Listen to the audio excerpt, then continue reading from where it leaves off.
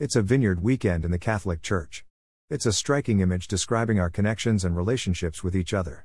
Now, many of us don't know that much about vineyards unless you live in River Hills. Isaiah tells us to sing of a vineyard.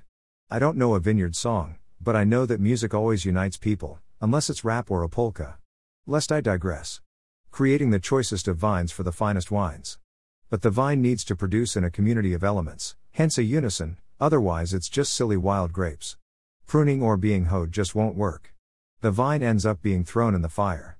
Pretty sad stuff, don't you think? The virus was supposed to unite us, as many other tragedies have done. So much for that vine. This parish keeps us connected to both God and each other, and I think we're doing an excellent job, even though I'm still the new guy. But hey, in thinking about this weekend, at least for me, I discovered a new word. It's tendril.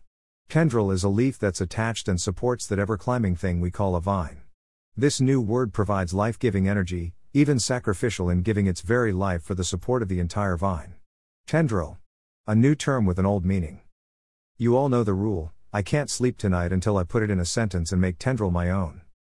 We say that we're social animals, yet how many of those times do we love to beat up everybody around us? No one does things as well as I do, we smugly say to ourselves. Try recalling your relationships or encounters this past week and consider how tendril you were.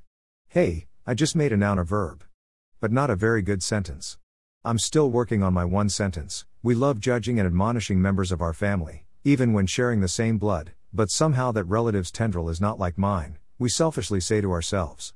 Or, how about two strangers? Like that male receptionist or the young girl at the bank? What connections can be shared between two human beings, known or unknown? All of St. Paul's writings are about tendriling our way through life.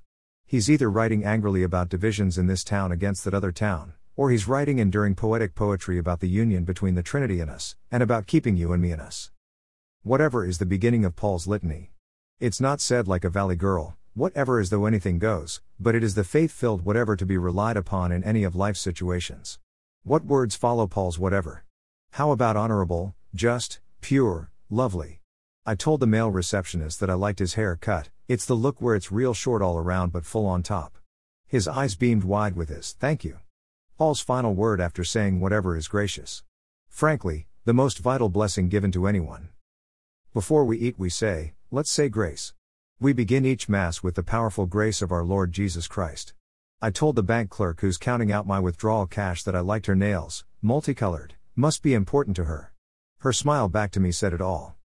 This is Respect Life Month, the first Sunday in October. It's a serious time to rethink our attitudes and renew our beliefs in the sanctity of life. Life, from the tiny hands we see on billboards to, hopefully, the wrinkled, well-worn hand we lovingly hold onto at her deathbed and offered up to God. Tendril.